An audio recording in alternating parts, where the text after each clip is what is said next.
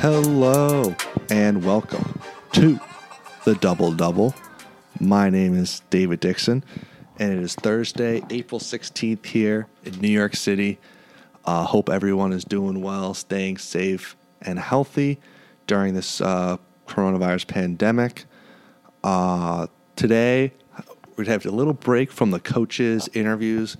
We have a really interesting and really fun conversation coming up with Alexander Amir, who is one of the founders and runs a new football scouting analytics website called Blitzalytics. So he comes on to help me preview and talk about next week's NFL draft. I've been paying attention to the draft while at home and trying to follow it along. The good thing is just with the extra time, I've been able to read a lot of good articles. There was a really good one today on ESPN about Tua and just why aren't there more left-handed quarterbacks. So I highly recommend that and check it out.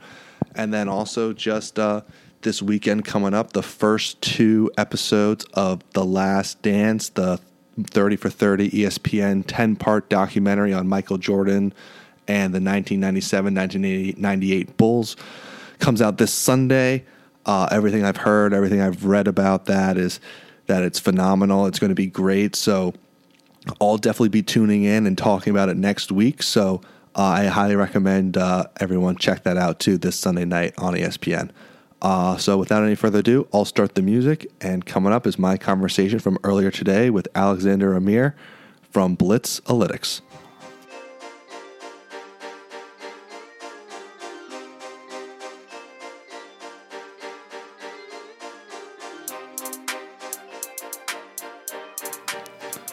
Joining me today on the Double Double is a very special guest, Alexander Amir, who is the chief editor, senior scout, and director of fantasy football at Blitzalytics, an up-and-coming football website that combines scouting and analytics. They do a whole lot of great stuff, and I'm pumped to have Alexander here today to talk next week's NFL draft with me. Alexander, what's going on?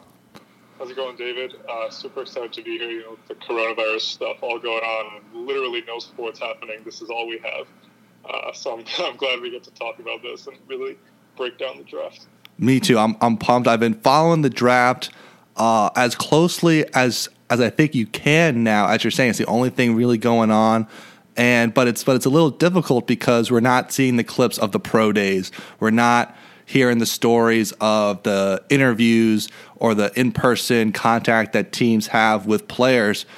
Just from the guys who you're talking to and from what you're hearing, how has the coronavirus really affected the draft process? Yeah, it's definitely an adjustment to make. You know, like you said, the pro day is a huge part of the evaluation process. I think more for lesser known or third, fourth, fifth, and later round prospects. You know, the first 2-3 rounds, you kind of know exactly what you're going to get because you have all the film. You talk to them plenty at the Combine and Senior Bowl and all those other all-star games. But for later guys, the guys who have to send, or guys who missed the Combine, guys who have to send in virtual pro days, like who knows how accurate that is, who knows how much stock teams are going to put into that. And I know teams have been having video calls with a lot of prospects. You know, the Bengals have been talking to Joe Burrow like 3 hours, like their maximum amount of time each week. So I don't, we're not so much in the know that we know exactly what's going through these teams' heads and how much their system's really being affected. But it's definitely an adjustment that people have to make, and it's just another added challenge for teams and for prospects throughout the evaluation process. For sure. And I think one of the big adjustments for the teams is just getting used to the virtual draft and all this talk about how the coaches and like the idea of a draft war room won't really take place this year. They're all going to be seemingly at their own homes or in something like that where they're all practicing social distancing. Part of me has a hard time believing that this is really going to be as difficult as it is. But just like, do you think that the virtual draft is going to affect what it's like in the first couple rounds where we see a lot of trades and maybe some team going up for a quarterback, but with the technology, it's just maybe it just won't happen this year? I do think you're right that people are making a little bit more of a deal out of it than it actually is. I think you hit it on the head. The fact that the biggest issue is that team personnel may not be with each other. And who knows? You might have scouts going over the GM's house. Like, you don't really know what's going to go on behind closed doors. Mm-hmm. But the communication between internally between the teams, I think, is the biggest issue. In terms of trade, I don't think that's going to be much of a big issue at all, because teams still are communicating over the phone, or they're not communicating face to face during the actual draft, to the best of my knowledge. So I think in terms of actually creating trades during the draft, I don't think that's a big issue. And another big thing is teams talk about trades for weeks leading up to the draft, and they already have a pretty good sense of what they're going to do. So, if the Miami Dolphins are planning to move up to 2 or 3 with the Redskins or Lions to get a Tua or a Herbert or whoever it may be, I'm almost sure that they've had those talks already and kind of have a sense of what that trade's going to look like if the prospect is available. Yeah, I'm with you, and kind of so we're recording this on Thursday, April 16th. The draft is next week, the 23rd, and hopefully, teams are talking about that, because it'll just give us more things to talk about just with nothing going on. It was, this is non-football, but like when the Nuggets GM got hired by the Bulls, that was like a 2-day story just because there's nothing else going on. So let's just jump right into it. You mentioned at the top, Joe Burrow. It's the guy everyone wants to talk about. He is as much of a lock for the number 1 pick as we've seen from number 1 picks the last couple of years. And, just for we know how good he is, but just if I'm a guy who's moved to Cincinnati, have never watched football, and I'm going to become of them for the first time, just what's the hype about Burrow? Yeah, so first, just as a kind of overview, he basically had the best season ever for a college football quarterback. Had 5,600 plus passing yards, 60 touchdowns, which is a NCAA record, to 8 interceptions, which is just an absolutely minuscule touchdown to interception ratio. 76% completion percentage, so 3 out of every 4 passes was being completed, and 10.7 yards per attempt, which is like 3 or 4 yards per attempt higher than his 2018 season. Now, from a scouting perspective, I think what really sets Burrow apart from everyone else is his mental makeup.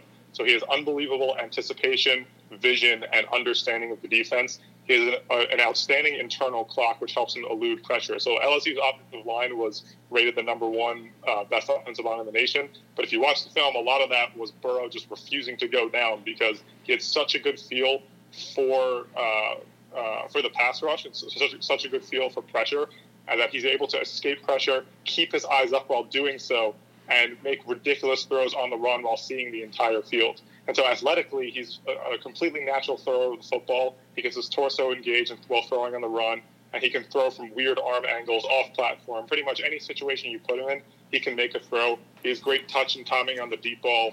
And in terms of his legs, he has pretty sneaky good speed, balance, and lateral movement to escape pressure. Blitzalytics was at the NFL Combine this past year in February, and we heard a story about Burrow's, just to illustrate Burrow's competitiveness and leadership.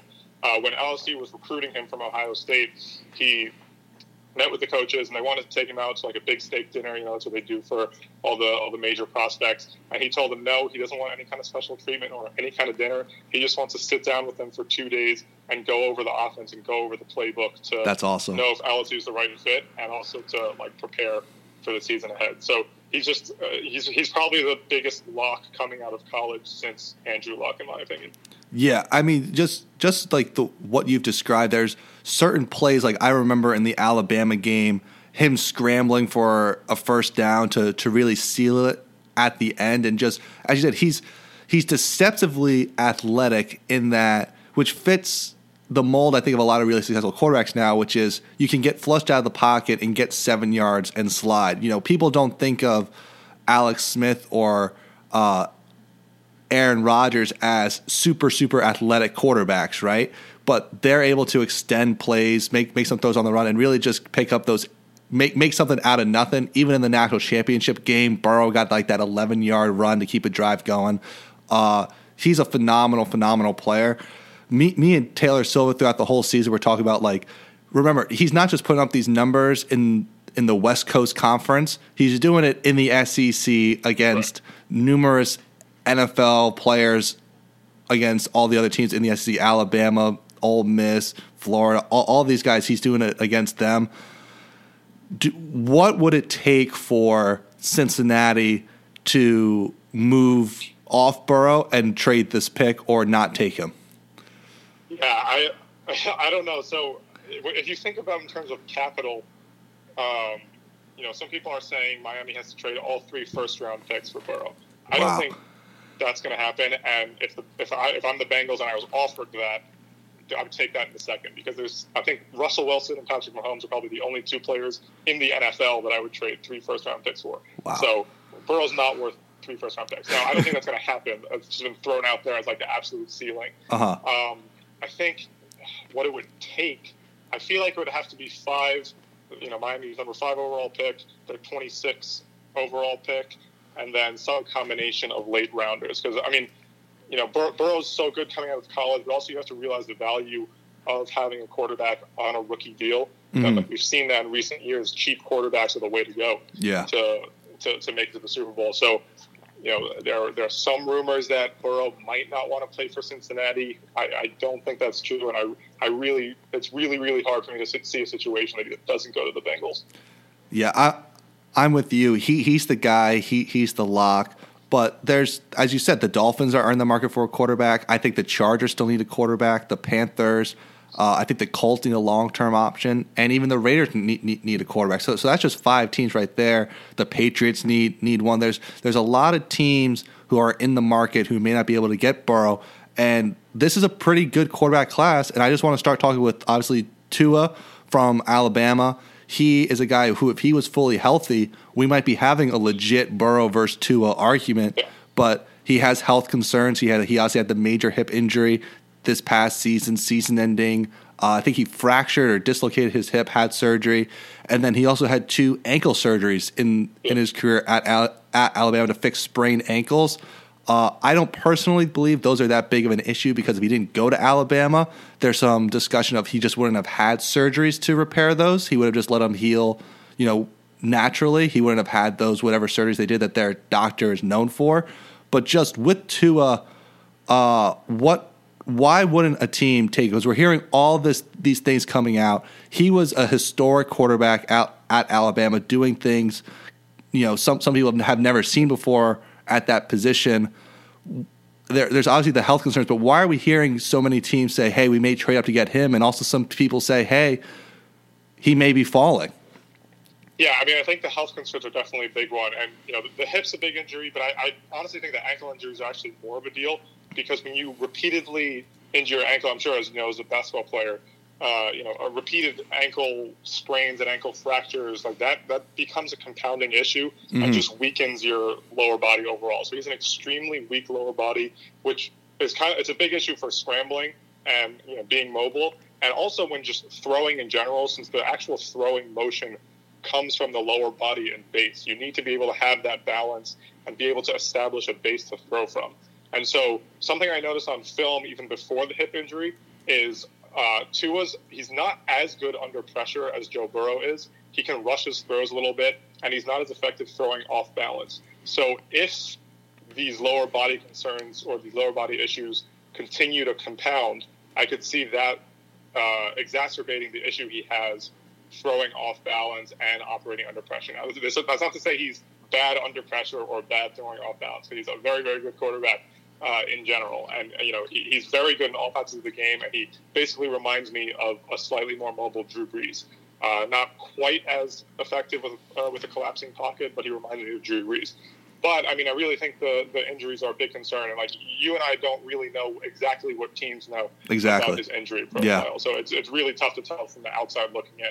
And that's kind of the idea. And also, he's a guy who you could say that the coronavirus has really hurt, because it's the teams would want to run their own medicals on him in the visits, and that's just not possible as he's not able to visit teams in person right now. There's another thing about Tua is that he's left-handed, and ESPN actually wrote an article today, and they in the article they said there hasn't been a left-handed quarterback on an NFL roster since Kellen Moore was on the practice squad in 2017, and the last left-handed starter to start a regular season game was Michael Vick in Week 6 of 2015.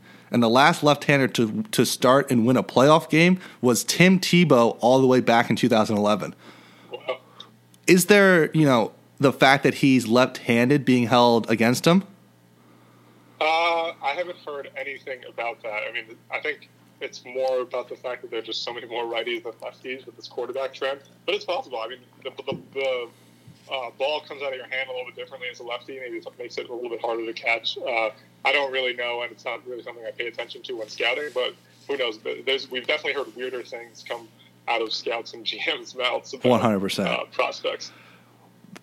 My ideal team for him would be not San Diego, the Los Angeles Chargers, because they have the weapons on the outside. They have a good defense. If he's healthy, I feel like he could add a lot of excitement there. But the Dolphins have the 5th pick. Where do you see Tua going realistically?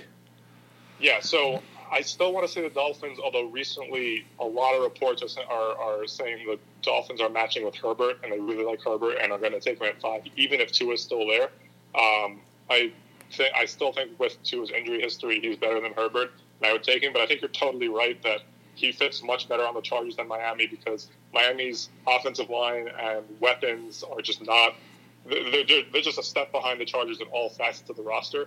And you want to put Tua in a as stable position as possible, and so I think the Chargers are a much better fit for him. And that's probably amongst those top 10 teams, that's probably the ideal fit.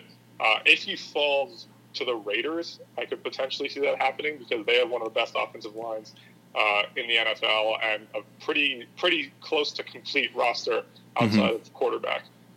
So I think Chargers or Raiders are probably my top 2, but I have a feeling it's going to be the Chargers. Yeah, my sleeper dark horse is, with absolutely no inside information, but just a gut feeling, I see Belichick lurking in the wings. He has a very good relationship with Nick Saban. They did that HBO documentary together. He's probably getting as up-to-date information on Tua as possible. They need a quarterback. What is a better way to replace Tom Brady than with Tua? I don't even want to speak that into. I know, you got 2 diehard Giants fans here. So I want to talk about one quarterback you mentioned, because the next 2 guys are guys that I'm just not believers in, and that's in Justin Herbert and Jordan Love. So let's start with Herbert. From Oregon, he's like the picture perfect if you could design a quarterback. He's 6'5", big arm. He can kind of move. But when I watched him play this fall, Alexander, when I'm flipping through the channels, he didn't stand out to me. He didn't jump off the screen as, hey, this guy is a can't miss. Why are teams so in love with Justin Herbert? Yeah, I mean, you're totally right that he has all the traits. And if you see him, without watching too intently, he looks like he has the traits of the number 1 quarterback in the draft. He's a huge arm, both in terms of its deep ball and velocity. He's a great athlete. He's more mobile and more of a rushing threat than Burrow is. For sure. He's the prototypical size. His mechanics and delivery are beautiful. Like when you watch him throw the football, it looks really, really good. His accuracy in general is pretty good, and he's very, very smart. The problem is, and I think the reason that most of us at Blitzalytics don't like Herbert either, and I think the biggest thing for me is that under pressure, he's not good, and he gets very skittish in a collapsing pocket, particularly from the interior. Doesn't step up, flees the pocket too early, and is inconsistent throwing on the run. So at Oregon, he had a really great offensive line playing in the Pac-12, where he didn't have to face high-level pass rush competition, and he was behind one of the best offensive lines in the country. When he is under pressure, he can't really create too much. And, it's weird because he has so many traits to do so. Even his balance and footwork is really, really good. So I do think in the right place. You mentioned the Patriots before. I wouldn't be surprised if Herbert ends up falling, but the Patriots might take him, because if any team can get the most out of a quarterback, the most out of Herbert, it would be the Patriots.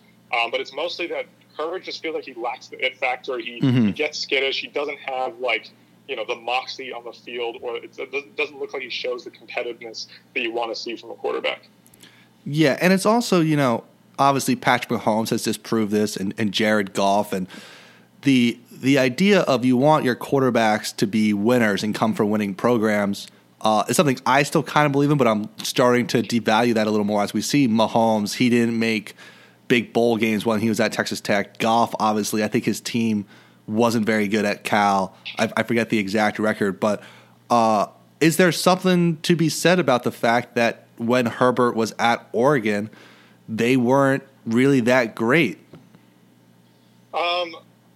So from a scouting perspective, production isn't something I take into account a whole lot. I more look at production in a given game or on the field, Mm-hmm. like what kind of, what outcomes is he creating by his throws.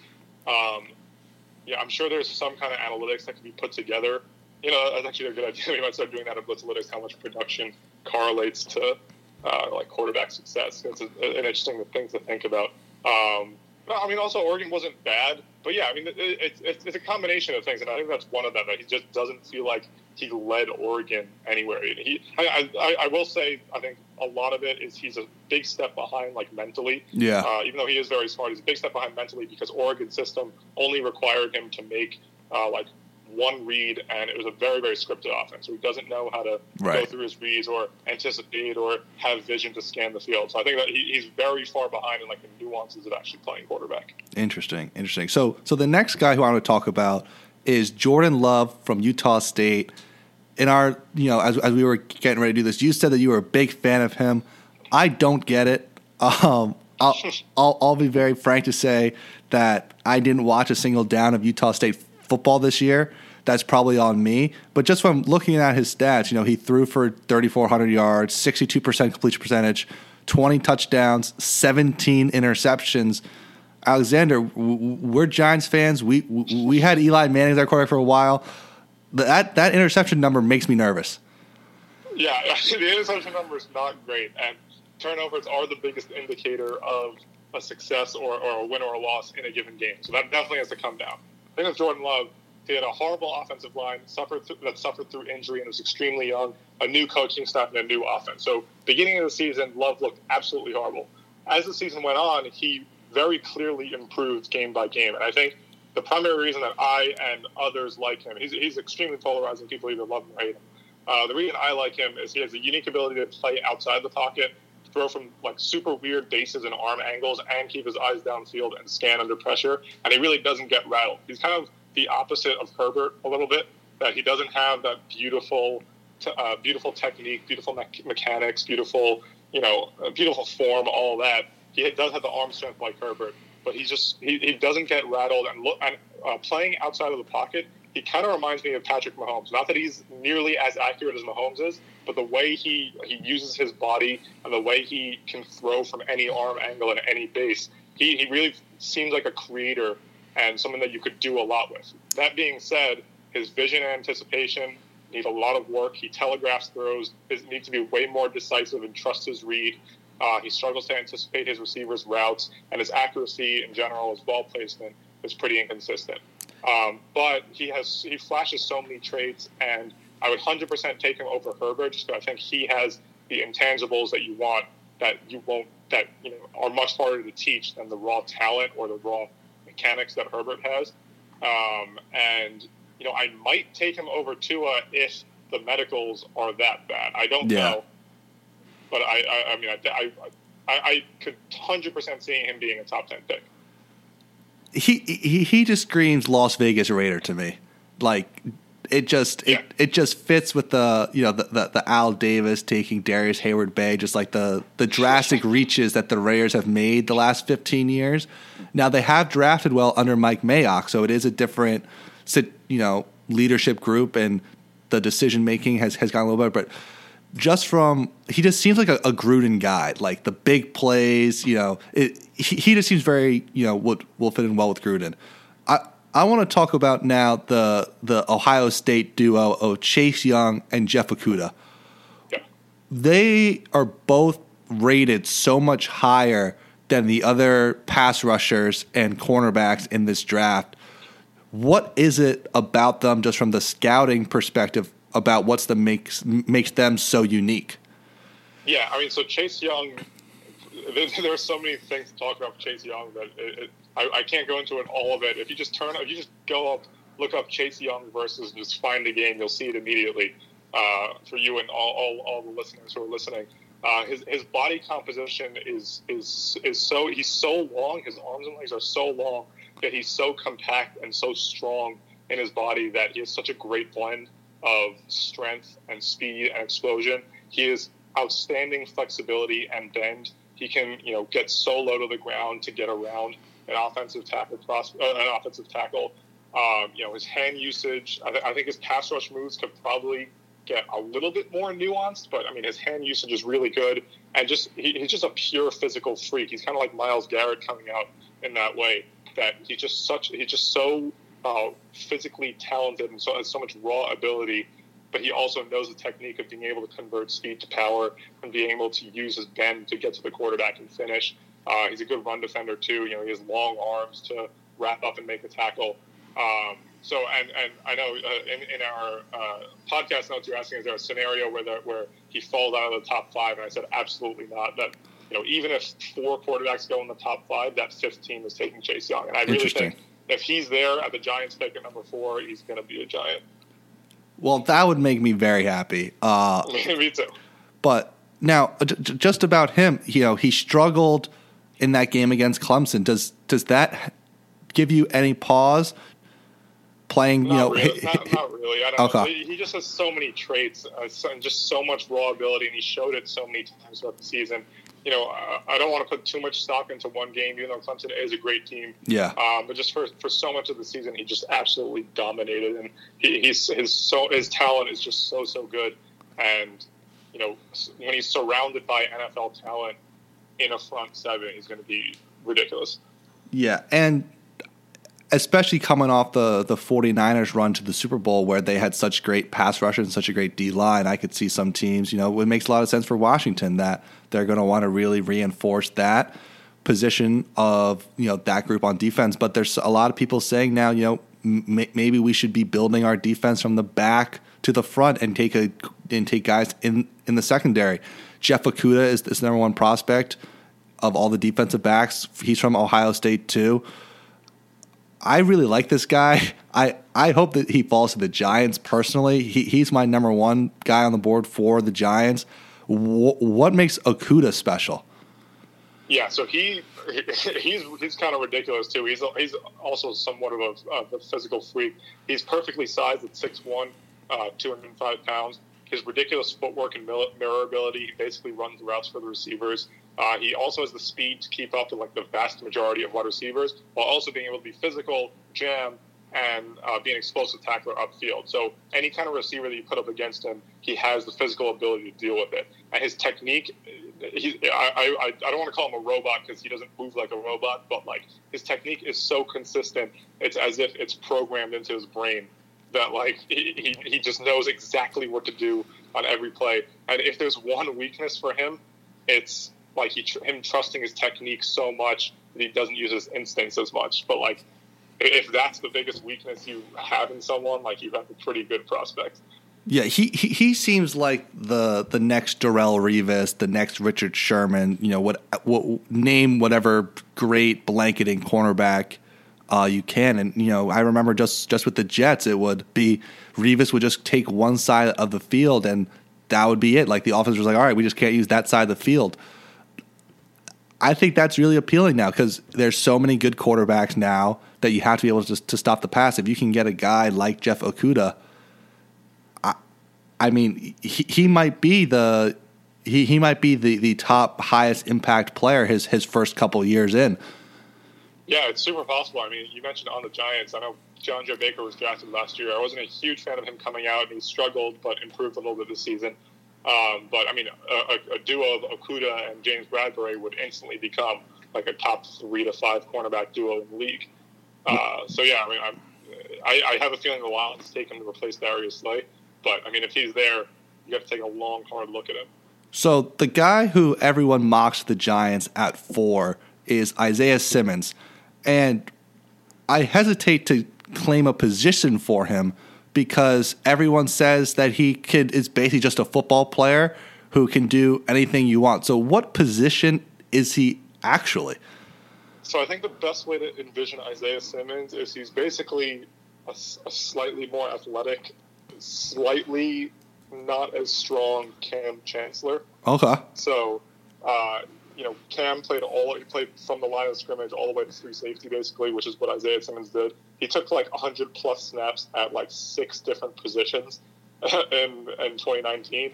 So I think it's the best thing to call him is a strong safety or like an outside linebacker. Mm-hmm. But I mean, I think that the appeal of him is we're seeing the NFL trend towards like super athletic tight ends, super athletic slot receivers, super athletic running backs coming out in the pass. And he's basically a chess piece to use on defense to negate that advantage that an offense has. So, I was talking recently with someone about him, and they pointed out that on Pro Football Focus, if you look at the coverage stats, like how much space he allows to receivers or how many receptions receivers have on him when he's in coverage, it's actually more than you would expect. But he's always in the right position at the right time. And I think, with some more like pro level coaching and pro level or just developing his anticipation, he's basically a chess piece to use against like any weird offensive scheme that could be dreamed up. Yeah, I think that Cam Chancellor comparison is perfect because I remember going into that Super Bowl Seahawks-Pats, it was Gronk was at the peak of his powers, and it was like, all right, well, we have Cam Chancellor who could guard Gronk man-to-man. And that's as you're saying, it's a huge chess piece as these guys on offense become even better and better and better, that you could throw a guy like Isaiah Simmons who can be quick enough to guard in man-to-man coverage some of these just absolute physical freaks who are playing offense these days. Exactly. And we know Dave Gettleman isn't going to trade back. No. I love Isaiah Simmons. I think the best thing to do is trade back and take a tackle.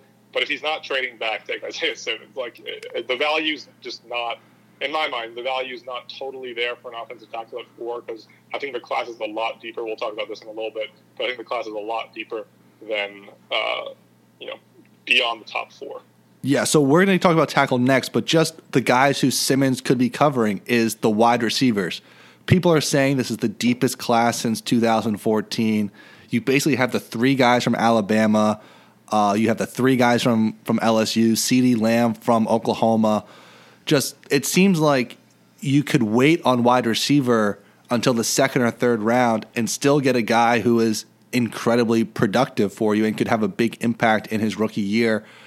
Who is your personal favorite of this class, and how many do you think could actually go in the first round? Yeah, so my personal favorite is Jeudy. Okay. It's so close between the top 3, but Jeudy, if you turn on the Jerry Jeudy versus LSU film and watch the first play of the game, he's lined up against Christian Fulton, who's my number 2 or 3. We'll see how it falls out before the draft. My number 2 or 3 cornerback in the class. He makes him fall twice on the same route. Like, that's how good of a route runner he is. And that's how much, he has so much fluidity and flexibility out of his breaks. He has so much speed. He accelerates in an instant. And, after the catch, he's just explosive and super hard to tackle. So, that being said, CeeDee Lamb is right there behind him.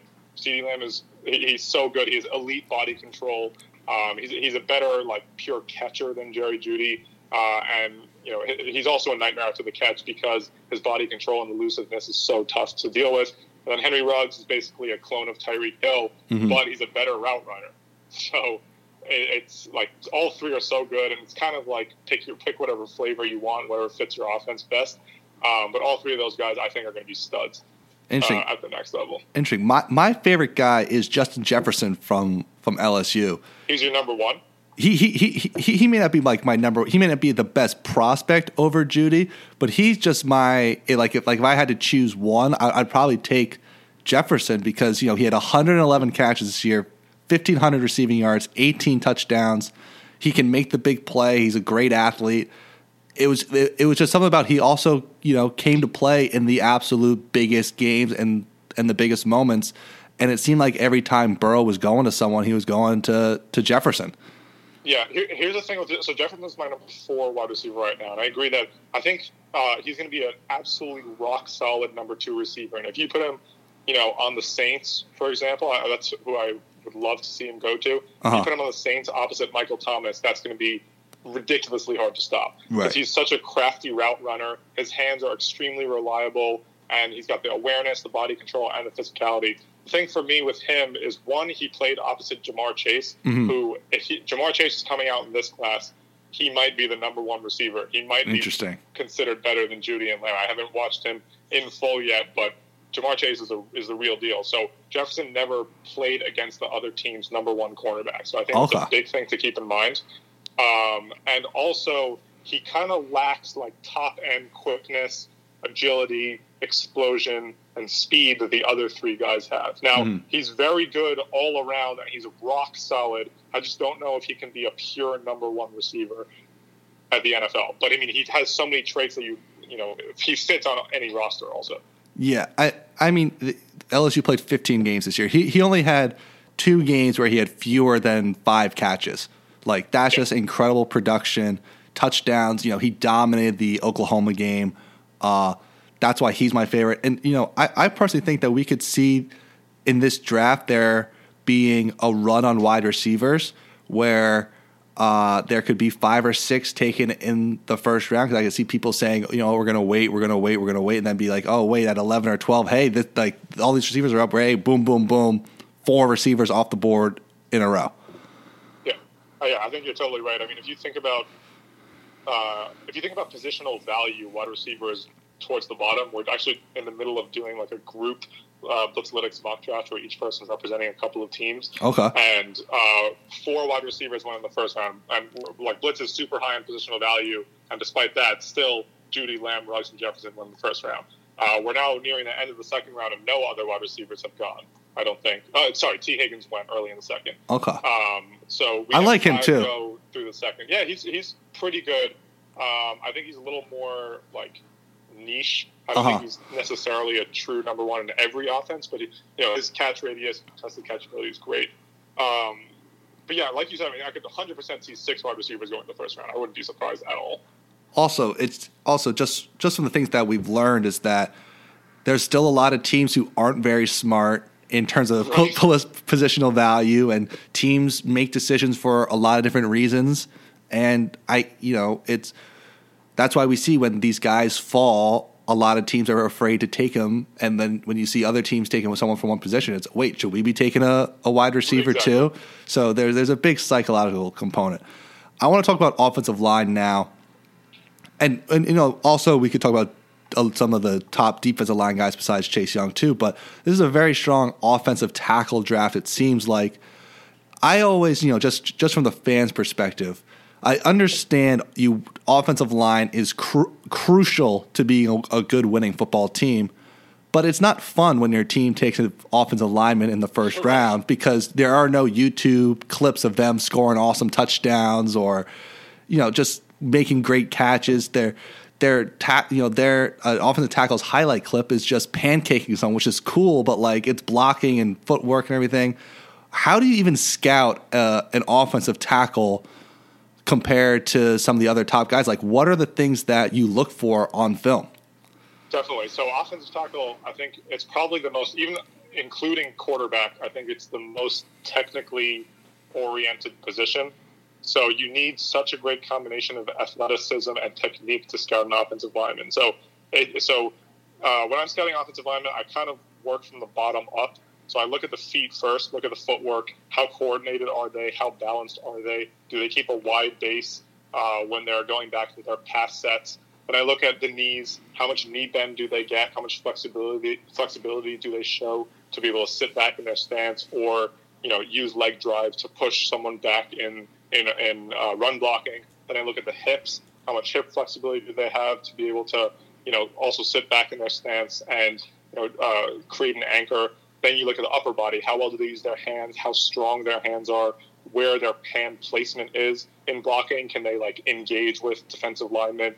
Are they placing their punches right to knock defensive linemen off their pass rush pads? And then you also look at just the upper body, how tall they play, and all of that. And then you just want to look at the athleticism in general. How strong are they? How just big and wide they are? So if you think about it, if you're a defensive lineman trying to get around an offensive tackle, if they're a big, wide person, it's just harder to get around. So, right. Body composition is something to think about. Speed, the change of direction. There are just so many things that go into playing offensive tackle.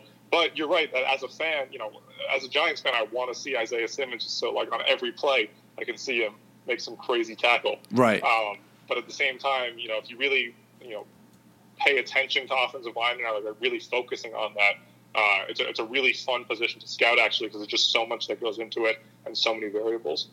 So who are your favorite prospects? My personal favorite is Thomas from Georgia, because he's played 3 years. He was a left tackle. I'm pretty sure he started at right tackle his freshman year too. So he's played along the line, a lot of game experience, and I think he's just a guy who has been incredibly productive at his time in college. He's been pretty healthy, and just with the shortened off season, with the virus looming, and also just with the fewer practices and reps, I feel like he's a guy who can plug in immediately and be successful in his first couple of seasons. Yeah, you're totally right. I think Thomas is definitely the most pro-ready prospect, and I think if you're a team like the Buccaneers, you're praying that any of these tackles fall to you. But yeah. If there's one that you could pick, if I'm the Buccaneers, I'm taking Andrew Thomas, because one, he can play the left side. Jedrick Wills only played the right side. Not that I don't think he can, but Thomas, he's a left tackle. He has all the traits you want. Like, he looks like you can stick him in the NFL right now, like you said, and he'll be effective. My number one ranked tackle prospect is Jedrick Wills, just because I think he's a little bit better than Thomas, because I think his footwork is a little bit better. He's a little bit more consistent and a little more consistent and a little bit better against speed rushers. So I think, I'm a little more comfortable with Wills, but again, like Thomas is probably the most pro-ready by a little bit. Wills is also right there with him. My number 2 tackle is Mekhi Becton from Louisville. Okay. I don't know if you watched him at all, but he's 6'7", 364 pounds, and has ridiculous mobility. The first time I watched him, I didn't know anything about him or how big he was, and I saw him like, this guy moves like pretty well. His footwork's pretty coordinated and balanced and all that. And I looked at his size, and I'm like, wait, he moves that well at that size? Yeah. So he's a combine warrior. He's one of the guys who dominated the combine with his athleticism.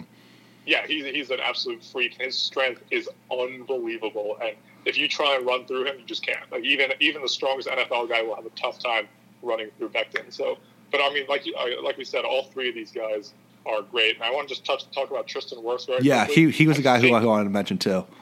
Yeah, so I think he would be a better suited at guard, actually, because he allows he can get overzealous in run blocking, first of all, and lose balance.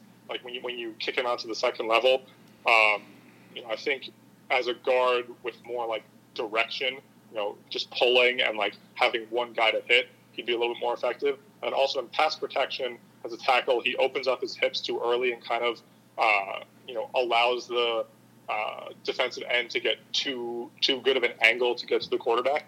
So his overwhelming strength and explosion off the line and anchor and strong hands fit a little better at guard to me, but I think he could still be a very good tackle. He's just 4th on the tackle list because of that.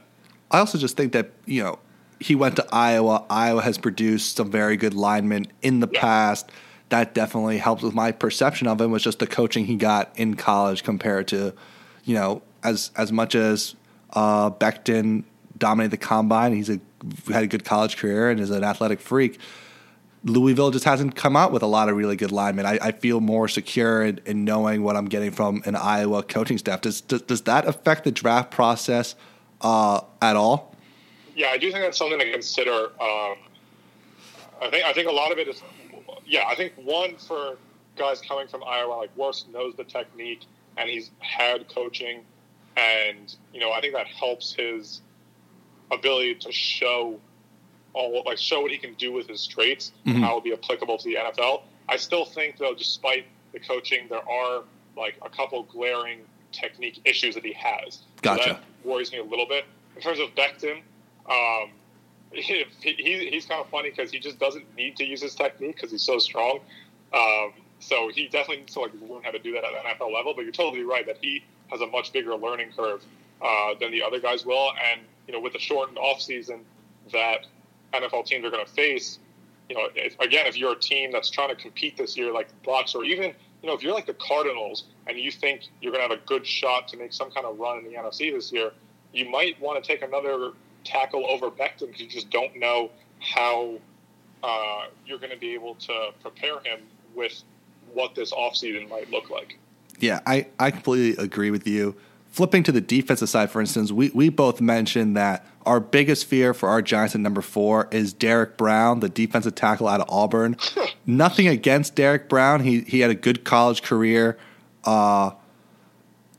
Did well at the combines. He's a huge talent. But just because the Giants have too many defensive tackles, but that has not stopped Dave Gettleman in the past at all in making roster moves. Talk about a little bit Derek Brown, because he's a guy who did something a little unusual in that he could have been a first-round pick last year, but he stayed for his senior year and is now probably going to be picked in the top 10. Yeah, I mean, he's a freak all around. I mean, his strength is unbelievable. He can explode off the line. He can eat up 2 gaps with no problem. He gets super low to the ground with leverage, and if you really want a guy, he's not really. I think he's best, playing inside the guard's shoulder or in a 3 technique, which is outside of the guard's shoulder.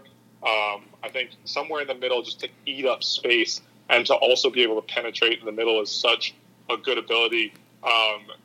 Last year we saw Quinton Williams coming out, and he showed so much of that in college. Unfortunately, it didn't translate to the NFL this past year, at least. But just it's such. You saw it when Quinton was at Alabama. You see with Derek Brown now. It's such a valuable ability to have on a defensive line for a guy that can eat up space in the middle for the edge rushers to get to the quarterback, or to be able to penetrate from the middle and really flush quarterbacks out of the pocket.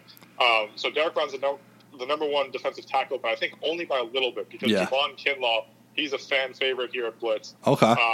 And he has even better. I think his length is ridiculous. His explosion is better than Brown's, and he's more versatile than Brown, that he can play as a defensive end 5 technique, like further out along the defensive line.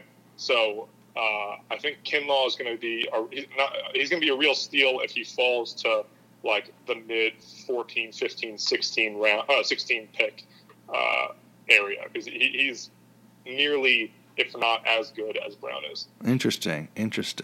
Now, what do you think of? I have to ask this question. I'm a poly prep guy from Brooklyn. Isaiah Wilson went to Georgia. He went to poly prep. There's been some reports I've seen on him that saying, hey, he could sneak into the back end of the first round, and then there's some projections have him out in the 4th and 5th round. He's a sleeper for me just because he's a Brooklyn guy. What do you think of Isaiah Wilson, the big offensive tackle from Georgia? Yeah, I'm actually a very, very big fan of Wilson's. I think if you watch his tape, it kind of looks like he's only played for 2 seasons. Yeah. At Georgia, so he's pretty limited in his reps and like understanding of how to play tackle. And if you watch him, it kind of looks like he's just not comfortable. Like he hasn't figured out a comfortable pass set yet. But despite that, he still dominates much more often than not. And he has crazy good strength. He has coordination. He has lateral movement ability. There's plenty of techniques to work on with him, and just like to figure out how he can use his massive body, because he's a big dude. Yeah. But I really, really like him as like, if you're not desperate for a plug and play guy, I think he's a great 2nd round value. I think late first a little bit rich for me, but who knows? And I think another guy that I want to bring on the radar, because he's much lower on people's boards than he is at Blitz, is Ben Varch. Okay. He went to St. John's, Minnesota, which is a D3. Got to rep for the D3 guys. Exactly. Oh yeah, you're a D3 guy. You need that. So he was a converted tight end actually, and he has outstanding movement skills since he was a converted tight end. He has tons of bend and flexibility, and at the same time, his technique is extremely impressive for the D3 level. You don't usually see that from a D3 guy, and his technique is like near pro ready. The 2 knocks on him is his arms are a little bit short, and his overall strength could improve, because he's 6'6", but he's only 309 pounds. But if you think about it, he's also only 21 years old and has plenty of room to grow in his frame.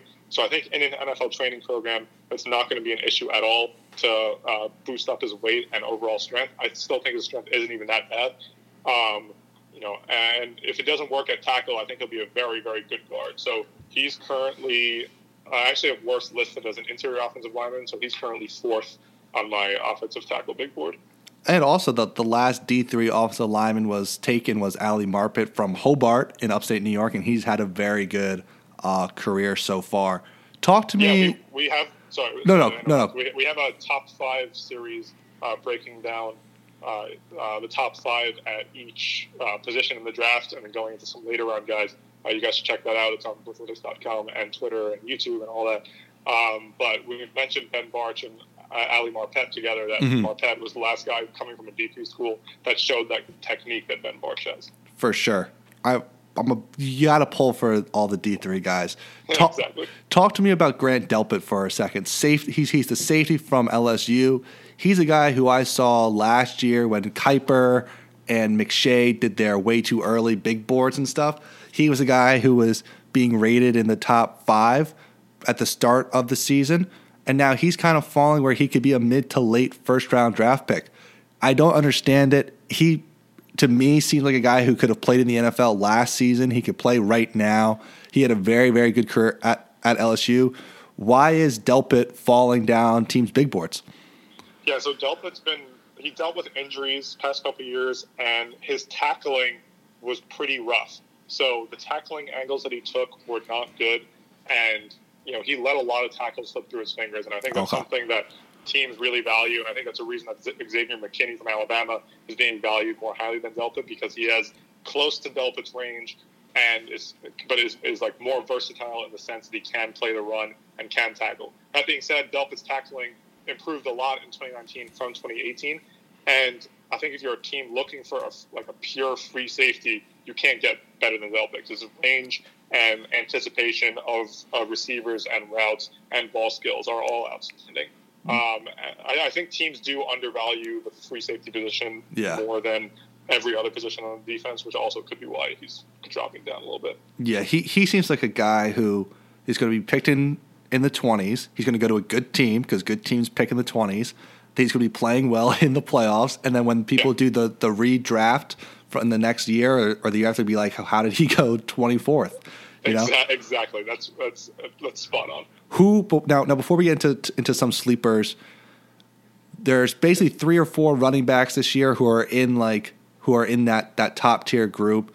It's unclear if any will be picked in the first round, or maybe we'll get a couple in the first round. Who's your favorite in the running back group? Yeah, so in our Blitz mock, we had no running backs go. Actually, we're halfway through the second round, and still no running backs have gone. So that tells you about positional value as well. But in terms of running backs, so right now my number 1 rated running back is J.K. Dobbins from Ohio State. Me too. The one knock on him is he had a bunch of nagging lower body injuries, and you just don't want to see that from a running back. Yeah. But in terms of pure talent and how I would use a running back in terms of his efficiency, his explosion through the hole, his vision, all that is very, very good. My favorite running back and one of my favorite values, because I think he's going to fall, is Clyde Edwards-Helaire from LSU. I think I'd much rather have Clyde Edwards-Helaire at the end of the second round than I would have DeAndre Swift at the end of the first or J.K. Dobbins at the beginning of the second. Because Edwards-Helaire, he's tiny. He's 5'8", I think, 5'8" or 5'9", but he's also 206 pounds and pretty stocky, and he can take a beating. And he knows how to run between the tackle. His start-stop ability and just foot quickness is unparalleled. And he's going to be a rock-solid running back, I think. And, if a team like the Buccaneers who need a running back can get him in the late second or third round, I think that's going to be an absolute steal. Yeah, I'm with you. He was actually one of my top sleepers.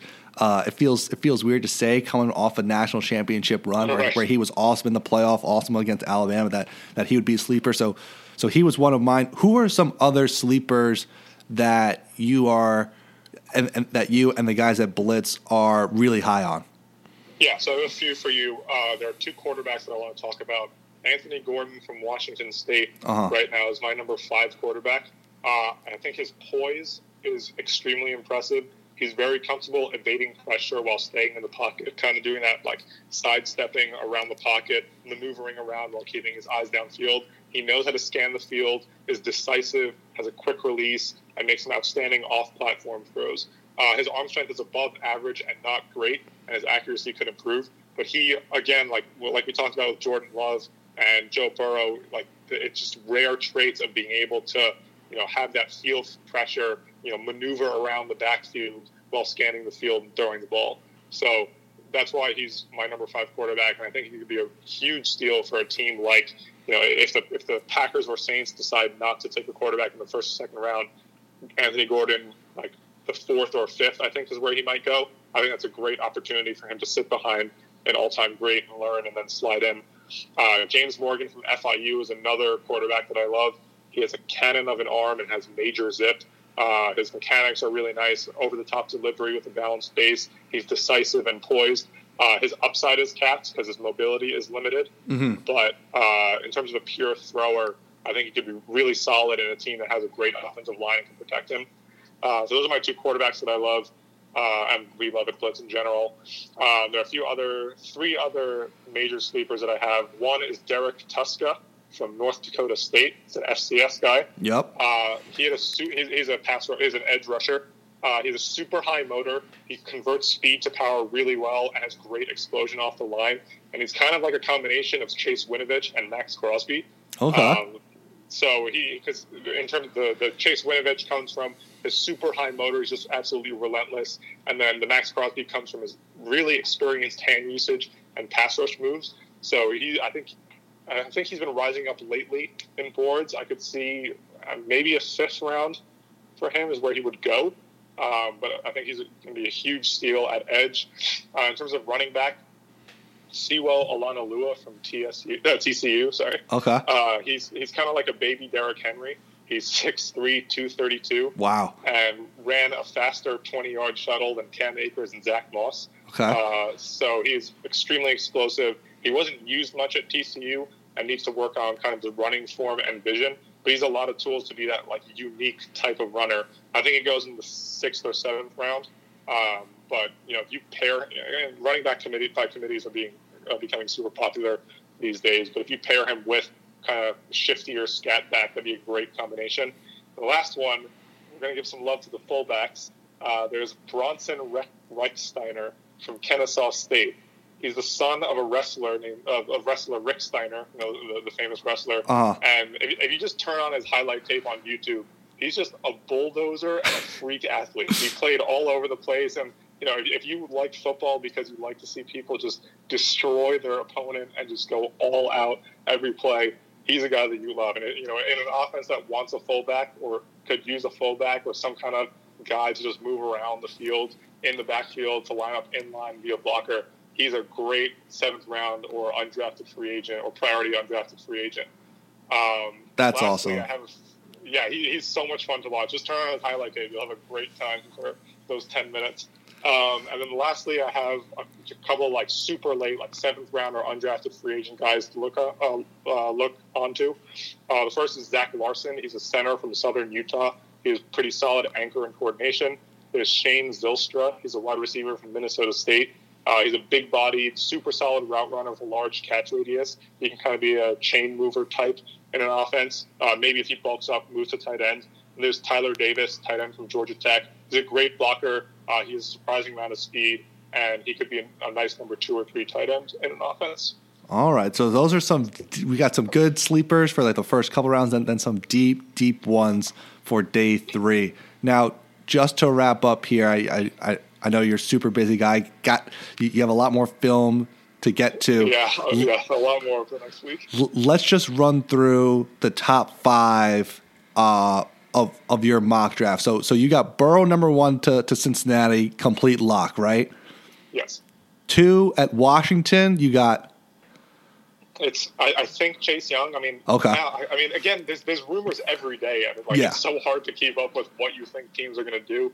If I were to put money on it, I would say Chase Young. Okay. Number 2.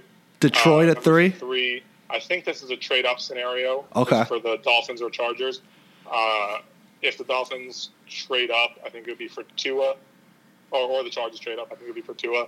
If Detroit ends up staying put, I think it would be Jeff Okudah. Take over for Darius Slay. Our Giants at 4. I'm really hoping that you say not Derek Brown. Yeah, I mean, I've heard Dave Gettleman loves Derek Brown, which makes sense, but I think it'll be Isaiah Simmons because I think Joe Thank Judge God. will have a fair amount of input into the draft process. Okay, and you mentioned Miami at 5. They could trade up, but if they don't, they're definitely quarterback here, right? Pretty much, definitely. I think pretty much definitely quarterback. I mean, yeah, it could be Tua or Herbert. Sounds like it's trending towards Herbert, but no one really knows. It could also be Jordan Love if they, for some reason, it's not being reported that they love him. So Right. All right. Well, Alexander, thank you so much for taking the time to join us today. That information was awesome. You can be found all your stuff at Blitzalytics. It is Blitz like BLITZ, Alytics ALYTICS.com. Do you have anything to plug? Yeah, just if you guys want to follow me on Twitter, it's Amir NFL. That's AAMIR NFL. I'll be coming out with top 10 positional rankings with a small strengths and weaknesses section for each prospect at each position. It'll be coming out right before the draft, maybe the day of the draft. Check us out there. Check out our top 5 video series that we've been coming out with. I think we might have just wrapped it all up today, so at least most of the positions should be on YouTube. If you disagree with anything I said during this podcast, feel free to add me on Twitter. I'm happy to have a nice, cordial Twitter debate. For sure. For sure. All right, Alexander. Thanks so much, and enjoy the draft. Thanks, David. You too. That'll do it for this episode of the Double Double. If you like this podcast, you could find us on iTunes or Spotify, and you can give us a rating or leave us a review. 5 stars would be much, much appreciated. And you can follow us on Twitter at DBL_DBL podcast.